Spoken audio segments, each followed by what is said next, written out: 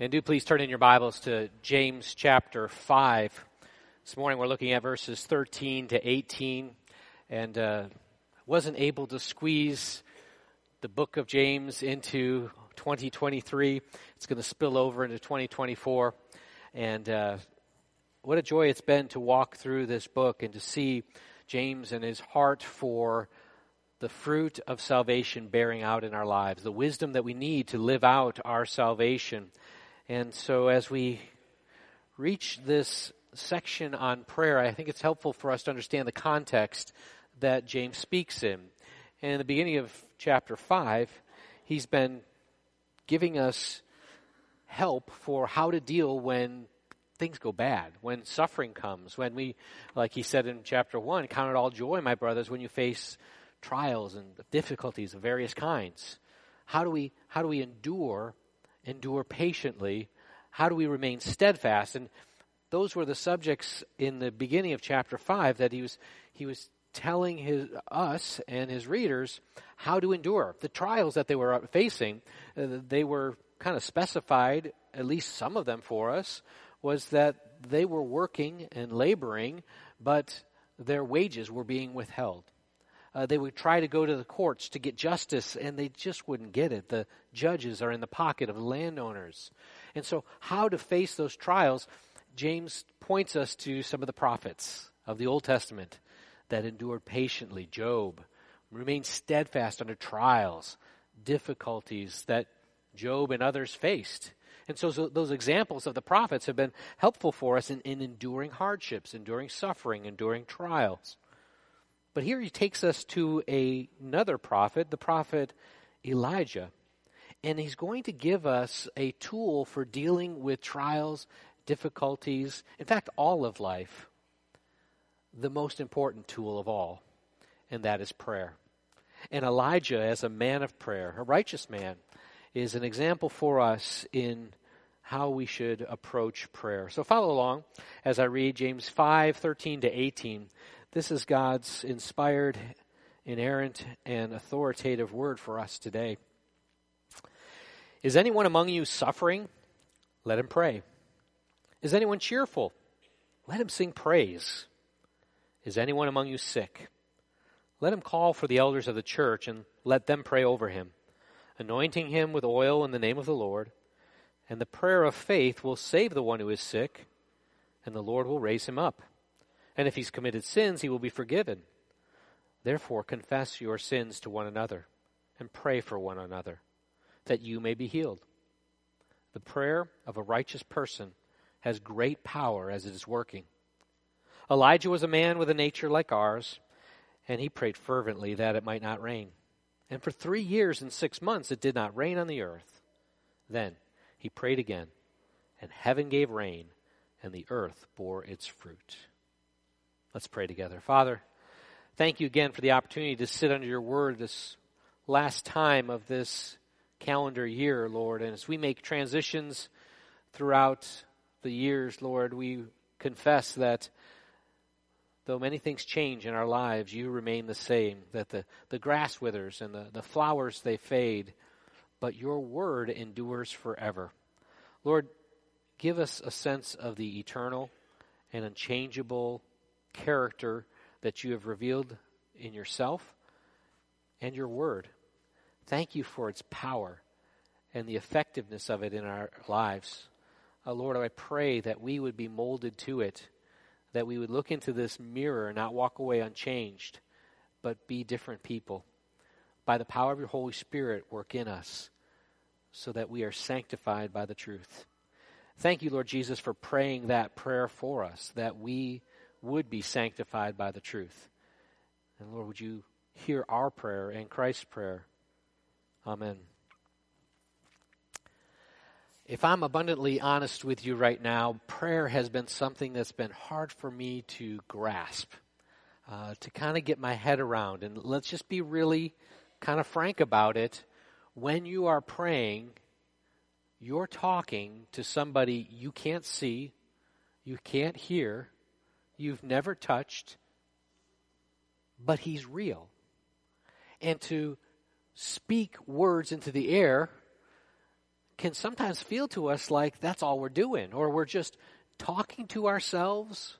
Maybe prayer is just like a self-help talk to yourself kind of thing, is kind of how it feels at times. Now, the world looking at us thinks we're crazy doing it, but let's be honest. Sometimes don't you feel like this is a hard thing to really get a handle on? What am I doing in prayer? How do I cultivate this prayer? When I got out of seminary, I asked an older pastor that I knew to help me to develop a practice of prayer. And so he took me out, and everything he said was really helpful. It was encouraging. It really focused me more on maybe taking the attributes of God and praying them, having more of a plan and a program for prayer, using a prayer journal, having lists of prayers, having a specific time of the day where I would pray. And all of his direction, his exhortation for prayer was good, but it felt like it was more focused on the program, on the process, and it left me a little bit lacking. And I still felt like I floundered in that area. I see this when I do premarital counseling with young couples. The book that I go through focuses in on chapter 2 on doing a self-assessment, and it says, on a scale of 1 to 10, rate your prayer life. And that's always like, oh, I didn't want to answer that one. I don't like thinking about that. Because what happens? Every time we think about our prayer life, we think, well, I could pray more often. I could pray with more diligence. I could have more fervency. I'd love for my prayer to be more intimate with God. We could go days, weeks, without even speaking to the God who saved us. And it can grieve us. Now, those young couples, they still love each other in the premarital counseling. So they're like, you rate yourself, and they give themselves kind of a low score. But you rate your future spouse, they kind of give them a higher score. Works all the time. And I think I'm probably a 3. And then the other person says, 3? I gave you a 7. And it's like, well, 7 is barely passing. So I don't know what you're excited about, actually. But it's a struggle for us, I think. Maybe I'm just speaking for myself. But prayer is a difficult thing to really understand and to feel like we're doing well at. I don't want to give you a guilt trip today. That's not my goal.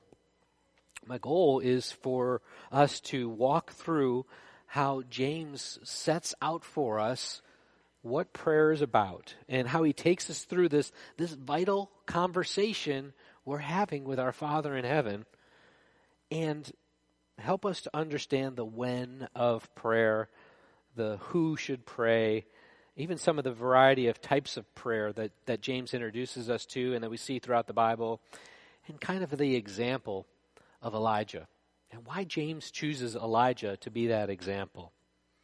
Because a sure fruit of our genuine faith is a continual conversation with our Father in heaven. So let's look at it. When do we pray? Verse 13.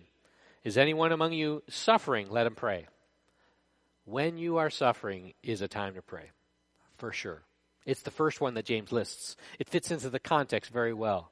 Suffering times should be praying times. Suffering should put us on our knees to speak to our God, to cry out to our God, to talk to our God. Suffering pulls away all of the other helps and hopes that we have and forces us to cry out to the only one that's left. Suffering is a time for prayer. But he goes on, even in the same verse, doesn't leave another verse. The very next sentence, is anyone cheerful? Let him sing praise. Well, wait a second, James. I thought we were going to camp on this suffering for a little bit and the necessity for prayer. He goes like rapid fire from suffering to when you're cheerful. Pray. Singing praise is just a musical prayer to God, because the direction of the praise is not on the horizontal to any person. It's still to God. That's what we sing. That's how we sing in church. That's how we sing on our own. Now, I ought to commend you for your singing during the Advent season. I don't think your singing gets any better than during the Advent. The lessons and carols that we have at the Christmas candlelight service, wonderful, joyful. I get to sit up here and watch all your faces. Now the rest of the year, we could use a little improvement and take the exhortation from James, not from me. If you're cheerful and you know it, sing praise, right? And let's see it go from your heart up to your face so that there is joy. Good Christian men rejoice. Could there be a little more joy? I know we're the frozen chosen. I know that it's hard for us as Presbyterians to really let it out. But James tells us, if you're cheerful, sing praise. If you're not singing praise, I got to assume you got nothing to be cheerful about. And I know that's not true because we have Christ. Mild rebuke, okay, well taken. All right, because look, if you can't carry a tune in a bucket, make a joyful noise to the Lord. And I said that in the first service. Somebody in the back said, are you talking about me? And I said, well, if the shoe fits, wear it. But sing out to the Lord and don't worry what people think, because who's your audience when you sing praises? It's to the Lord. Thirdly, verse 14, is anyone among you sick? Let him call for the elders of the church and let them pray over him, anointing him with oil in the name of the Lord. When you're sick, suffering, cheerful, sick, those times of sickness are times for us to cry out to God. And as James is going to unpack for us here, it's not just us crying out to God on our own behalf, but there are times for us to call the elders to come and to pray for us and to help us in the labor of prayer. The common theme that I'm seeing just in this first couple verses is, when's the right time to pray? Always. Paul says pray without ceasing. And I think that emphasizes for us the conversational nature that prayer is. It doesn't have to be an appointment. It doesn't have to be a regular specified period of time. It can be those things, and sometimes it's helpful to structure, to organize, to have plans and processes for praying. But you don't have to have any of those. You can pray in the den of lions or in a fiery furnace. You can pray on a wall as you're watching out to an army that's going to invade. There are many times in Scripture we see David on the hillsides praying and composing to the Lord. There's no limit on when you can pray to God. We ought to live, as the theologians say, coram Deo, before the face of God. That God is with you no matter where you go, how far you go. So talk to him wherever you're at. Converse with him. So who should do the praying? I think that in this passage, we're called as individual Christians to pray privately, personally. This is in keeping with what James's older brother Jesus taught in the Sermon on the Mount in Matthew chapter 5. Jesus said, when you pray, you must not be like the hypocrites, for they love to stand and to pray in the synagogues and on the street corners, that they may be seen by others. Truly I say to you, they have received their reward. But when you pray, go to your room, shut the door, and pray to your Father who is in secret. And your Father who sees in secret will reward you. There are certainly times for private, personal prayer, and yet there are times for public prayer that you're doing with your family or other believers or at church. And those times of prayer shouldn't be drawing attention to yourself, look at me. It should be all the attention goes to God. Jesus goes on to say, and when you pray, don't heap up empty phrases as the Gentiles do, for they think that it will be heard for their many words. Don't be like them, for your Father knows what you need before you ask him. Pray like this: Our Father, who art in heaven, hallowed be thy name. He gives the Lord's Prayer as our sample prayer so we can learn how to pray. We should do that as individuals. We should do that as families. We should do that as the church gathered together. All of us should pray. It's not restricted to any particular class of Christian. It's not you have attained super Christian status, now you can pray. Even a child in the faith can pray. And we're going to see even further that God hears the prayers. You don't have to be a super righteous person for him to hear your prayers.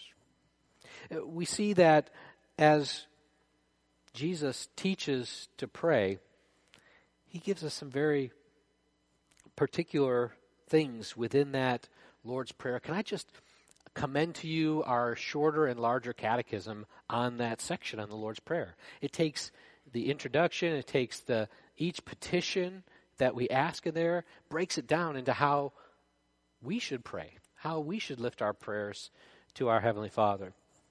I think that that's a good way for us to enhance our personal prayer. Prayer should be corporate. I see that James says, is anyone among you sick? Let the elders of the church, let them pray over him. But in 16, he says, therefore confess your sins to one another and pray for one another. There are times for us to do that together as a group. We see in Acts 2:42 that they devoted themselves to the apostles' teaching and to the fellowship and to the breaking of bread and the prayers. That when the early Christians got together, they prayed together. We know this also from 1 Corinthians, where Paul has to actually give corrections in chapter 11, chapter 14.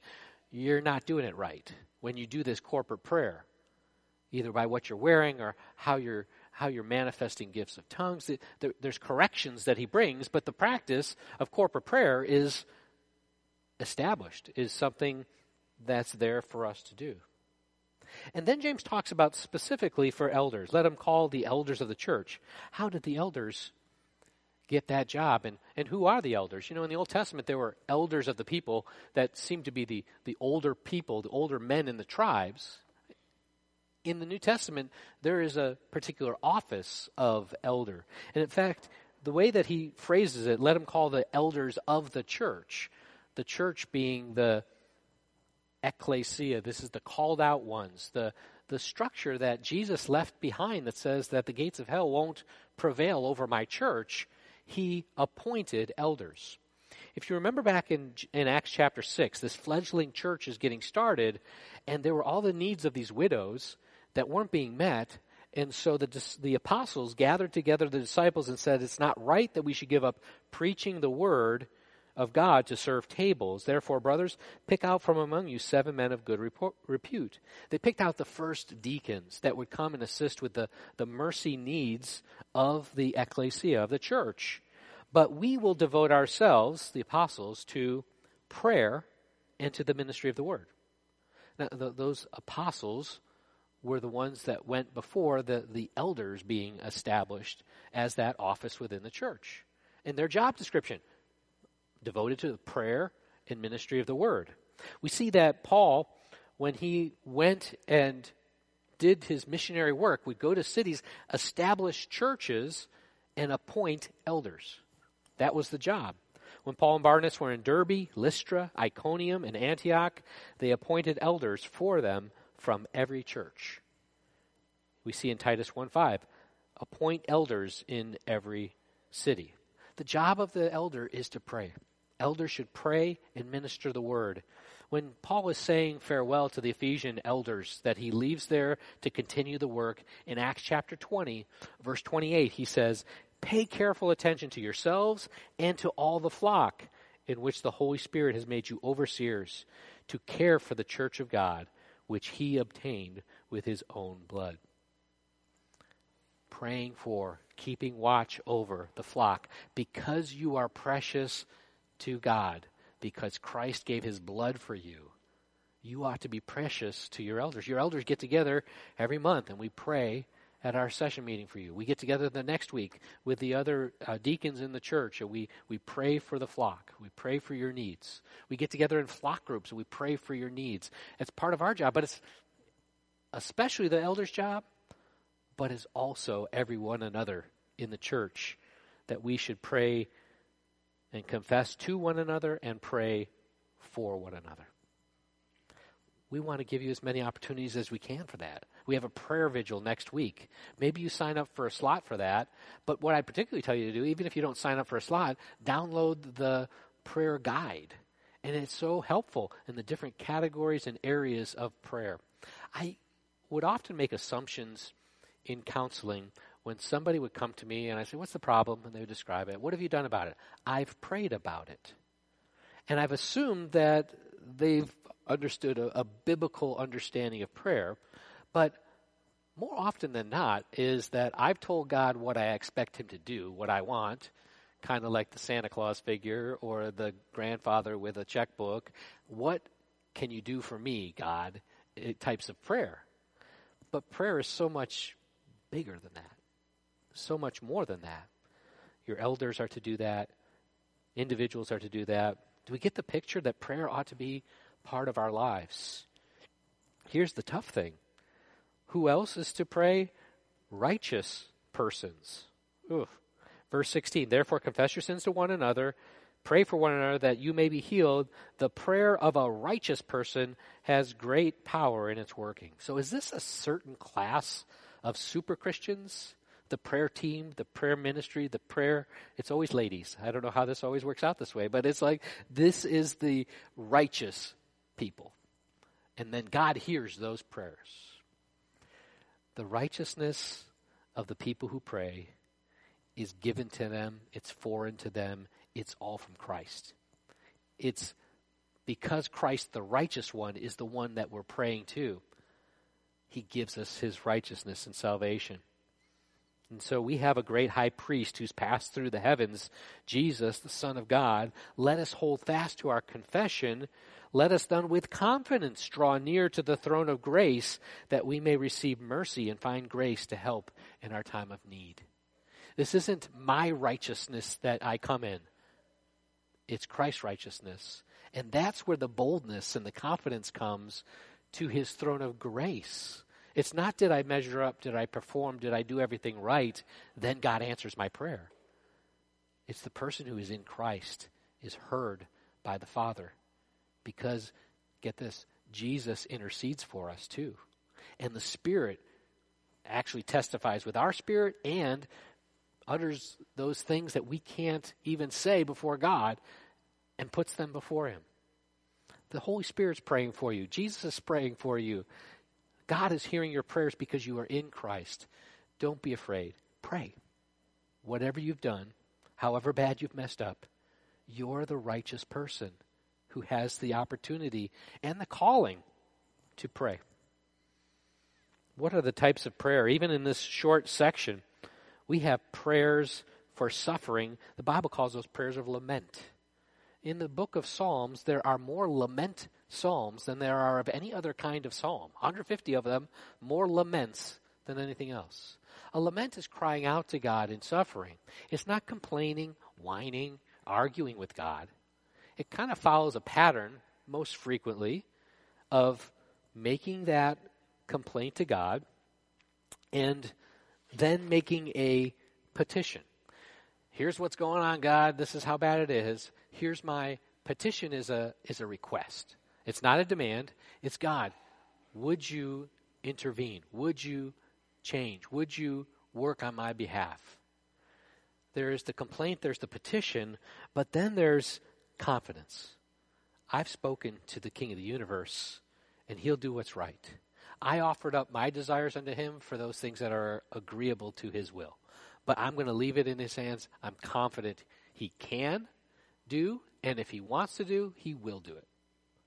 And it closes with praise. Not the praise of an answered prayer, but the praise of, I have confidence that God will do this, and I'm so confident I'll thank him in advance for it. Those are kind of the pattern that those Psalms of Lament cover. They cover things like bodily illness and emotional struggles, financial difficulties, oppression from within, all over the place. So when we are suffering, there isn't an area of suffering that you can't talk to God about.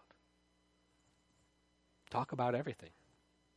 There's a prayer of praise. If you're cheerful, let him praise, sing praise. We sang today, good Christian men, rejoice. Rejoice with heart and soul and voice. Let it all out, because isn't God worthy of that praise? We should be a peculiar people to the people who are outside looking at us. Why do they rejoice so much? Why are they so cheerful? What do they have to be thankful about? Our world's messed up. Our societies, our countries, all the messed upness they get. What they don't understand is why you're cheerful, why you have something to be praising about. Let that light shine and give prayer of praise. How about prayer for healing? Verse 4, if anyone among you is sick, let him call the elders of the church and let them pray over him, anointing him with oil in the name of the Lord. Now, there's a lot that's been said about this prayer. Is this person who is sick always a physical malady? Some have used that word sick, unwell, to mean also other parts of our lives, whether it's emotionally or otherwise unwell, and broadening it to this isn't just for physical healing, this is just spiritual healing and overall healing.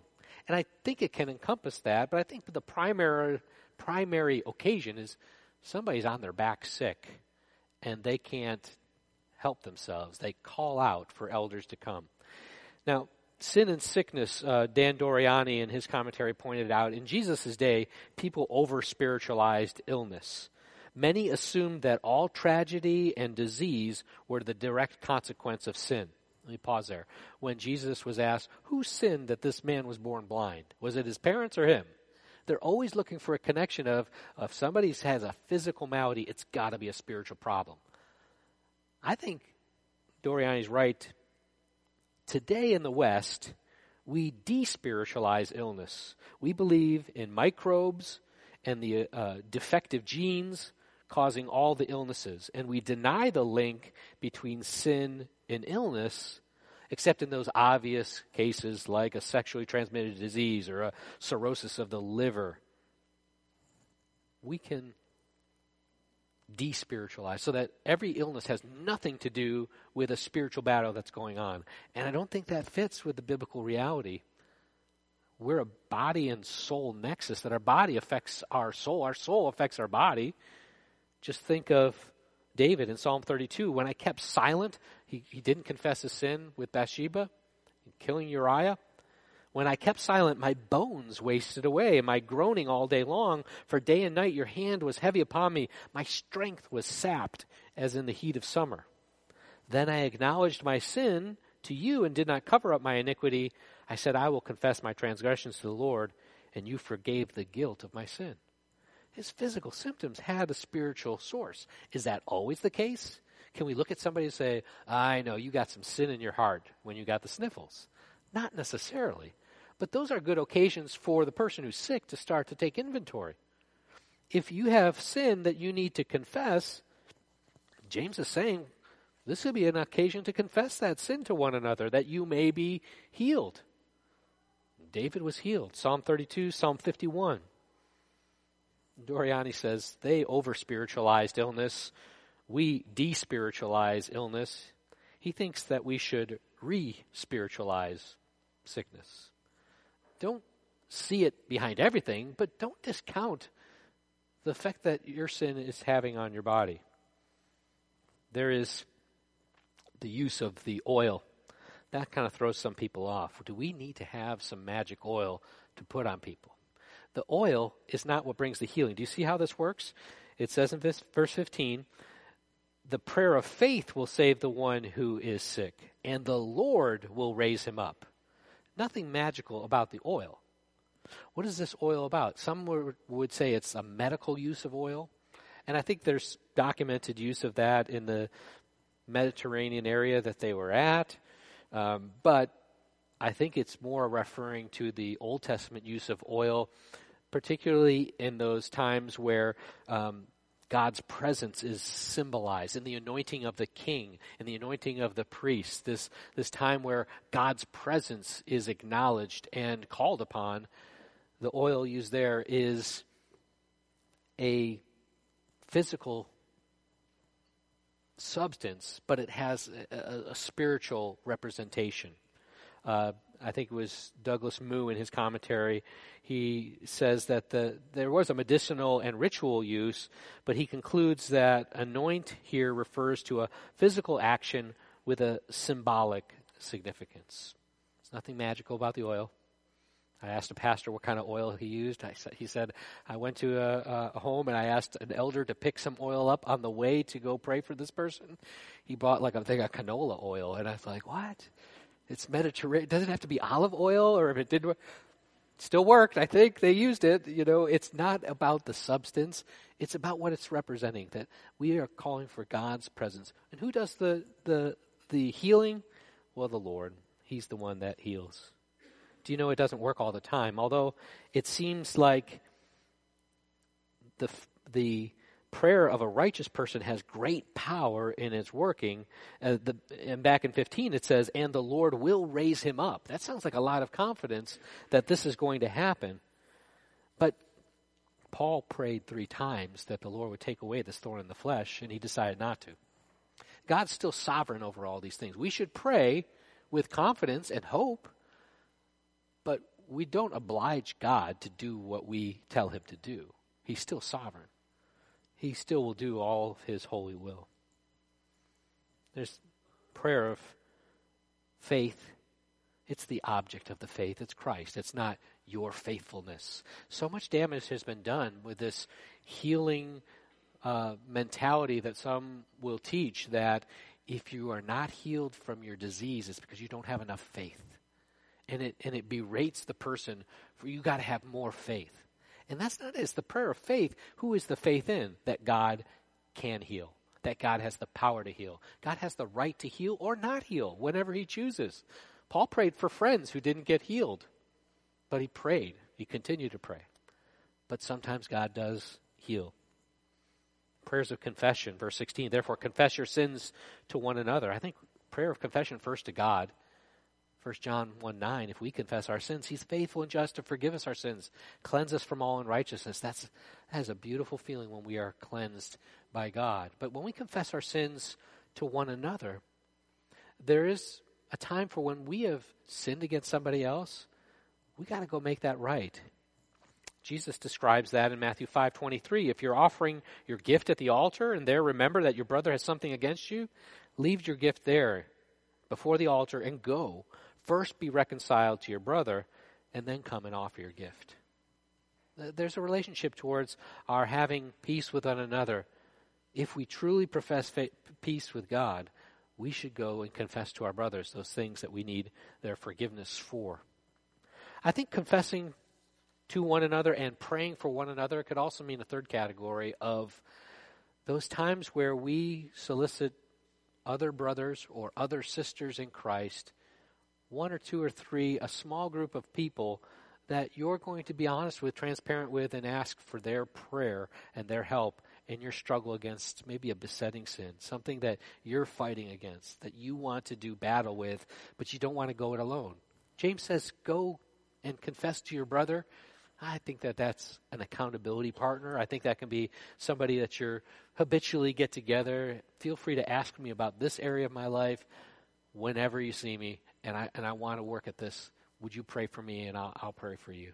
I think that's also another type of prayer of confession. Let's kind of wrap up with how to pray. Elijah in verse 17 was a man with a nature like ours, and he prayed fervently that it might not rain. And for 3 years and 6 months it didn't rain on the earth. Then he prayed again, and heaven gave rain, and the earth bore its fruit. Now you got to understand, the people that James was writing to saw Elijah as a super prophet. They saw him as the one on the Mount of Transfiguration that was one of 3 that was with Jesus. He's high up there. He's like a super spiritual, you want to be like him. What's so interesting is James says that this Elijah is a man with a nature like ours. And I'm wondering how many of his audience were thinking, he was a super guy. He was amazing. He had faith like unbelievable. And I would just have to go to 1 Kings 18 and 19 to see that played out, because the episode of praying not for rain to come and then praying for rain to come is kind of sandwiched in between something that went on, the very pinnacle of Elijah's career, when he was opposing the idolatry of King Ahab and his wife Jezebel, The Baals and the Ashtaroths, they had 900 prophets put together that were calling the people to go after false gods. And he says, enough of this going between the one true God and these false gods. We're going to have a contest. Do you remember how this goes? They're on Mount Carmel. And the offering, the animal is sacrificed and put on the altar by these prophets of Baal. And then afterwards, Elijah's going to sacrifice his, and you're going to both call down fire from heaven. God, you're Baal, send down fire from heaven.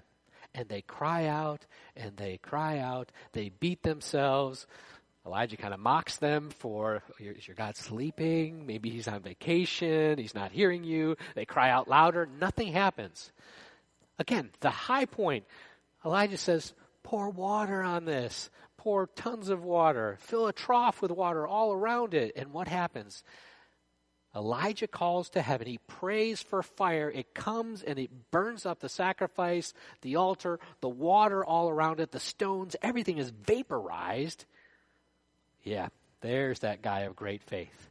That's the super Christian that I got to be like for God to hear me. However, the occasion of no rain coming as a judgment against Israel takes a change. And Elijah's afraid for his life. He says, oh, now I've done it. I've had this huge experience. Now all these prophets we're killing off the prophets of Baal. God commanded him to do that. But now Jezebel's going to be after. She's going to kill me. So he flees. He runs away. He goes through this terrible bout of depression, feeling alone. I'm the only one that is following you, God. He despairs even of his life. He went from the literal mountaintop to here down in the depths. He was a man with a nature like ours. You got some of those mountaintop experiences. You got some of those low points. But God hears you when you pray. It's not based on your performance that he's going to listen to you when you talk to him. He wants you to. And I love how this plays out. Elijah says to Ahab, the king, go up and eat and drink, for there's the sound of a rushing rain. He's hearing things? What's going on? So Ahab went up to eat and drink, and Elijah went up to the top of Mount Carmel. He bowed down himself to the earth, put his face between his knees. There's some posture in prayer right there. And he said to his servant, go now, look towards the sea. And he went and he looked, and there was nothing. And he said, go again. He does this 7 times, and he sees nothing until the last time, where the 7th time he said, behold, a little cloud like a man's hand is rising from the sea, just this little cloud. And he said, go up and tell Ahab, prepare your chariot, go down, lest the rain stop you. Hurry up. It's this little cloud the size of a hand in the sky. And in a little while, the heavens grew black with clouds and wind, and there was a great rain. Elijah was a man with a nature like ours. He had high points, he had low points, but he called out to God persistently, fervently, continuously, knowing that God was able. I hope these inform the way that we pray. I hope these different types of prayer help to direct us. But I think that as we consider the call to prayer, in the very first phrase about if anyone is suffering and sickness, I think that, as Thomas Manton says, sickness is God's messenger to call us to meet him.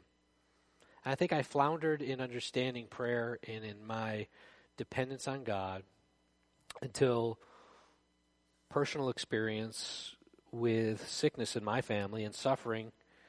That's done more to grow my prayer than anything else in life. In 2015, we started to hear from our daughter Rebecca that she was having stomach problems and various other ailments. And by 2018, it got bad enough that we started consulting specialists and doctors and about 15 different practices and didn't find any answers. By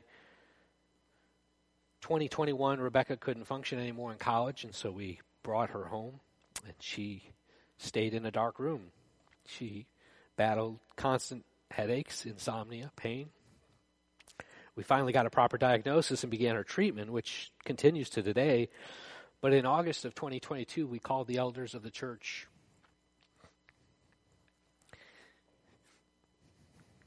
We wanted them to pray for Rebecca, and they came. They laid hands on her. They prayed for her healing. She was able to go back to college later that month, and when she did, she shared a testimony on Instagram, and I shared it with the elders, and I got permission to pass on to you today. It was a picture of her bedroom that was flooded with light, and she said today was a big day. It may seem weird that I cried over a picture of my room, but there's so much more to it. Within this room, this bed, these four walls, there's been so much suffering, so many tears, so much grief. Lyme disease and all that has come with it has been the hardest battle of my life. It took everything from me. I spent every minute of every day stuck in my bed with constant pain and no light. It felt so freeing when I finally opened the curtains today and let the light in after 9 months of darkness and so much pain. Over these 9 months, I've learned so many hard, amazing lessons that have changed me, have changed my relationship with God. I love the verse that says that says in God there is no darkness, and that darkness is as light with him. I now understand that what it means on a deeper level. Even in the darkness of my room, God's light was shining. He gave me hope, joy, peace, and comfort, and the greatest gift of a relationship with him.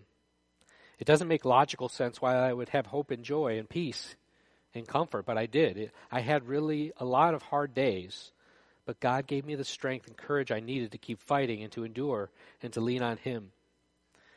It was anything but easy, but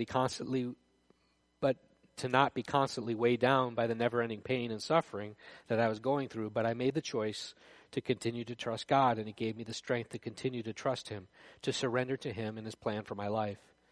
Sometimes I gave into the pain in the deep darkness, but God used his word, the people around me, to shine a light into my life. Now I'm headed back to college and starting the next chapter of my life. After so much growth, I'm ready to continue growing. I'm ready to continue to always be growing closer to God. He's my joy, my hope, my peace, my comfort no matter what comes in this next chapter of my life. Nothing in all the world can separate me from the love of God. May his light shine bright through me so that he may be glorified. It's true what Thomas Manton said. God's dearest saints may experience the sorest sickness, and if God afflicts you with an aching head, you will have an abundant reward if he gives you a better heart with it. Let's pray. Oh Lord, you know our hearts. Our hearts are desirous to grow in our faith in you, our reality, our realization of your existence, that you are someone who's here and present and we can talk to in our need, in our suffering, in our sickness, but also in our times of cheer. Lord, I pray that our conversation with you would grow. Lord, wherever it is at today for my brothers and sisters, I pray that you would grow it to the next step in your pace and in your time. And Lord, use your word today to grow us to be more dependent on you and to grow in prayer. I pray this in Jesus' name. Amen. Our hymn of